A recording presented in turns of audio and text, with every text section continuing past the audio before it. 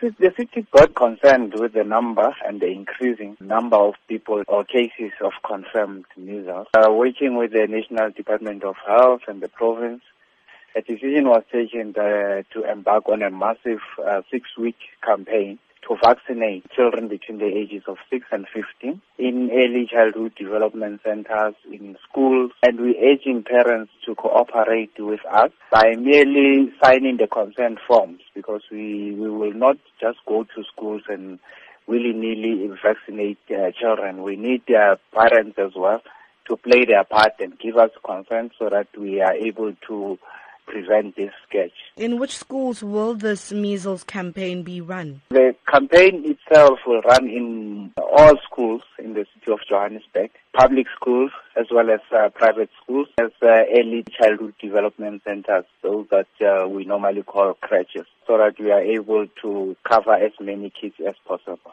How are you encouraging parents to vaccinate their children? Through our social workers, we engage with communities, with parents, because in some cases where we found this to be happening, it's really in areas people would raise issues of religion as a stumbling block.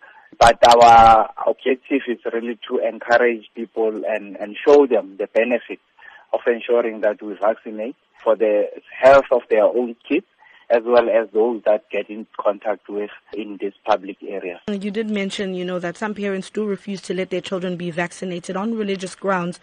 And what would you say to that parent to encourage that parent to get their child vaccinated? We know it's a struggle, but we will endeavor in our power to make sure that we show the benefits of a child that is vaccinated. But what tends to happen at times because of that, you find that because the child is not vaccinated, the child falls ill and the child loses a lot of time, schooling time, because they have to be off the school premises. But we encourage parents not to allow the situation to deteriorate to such an extent that the child falls sick and they can't be able to participate in the educational activities.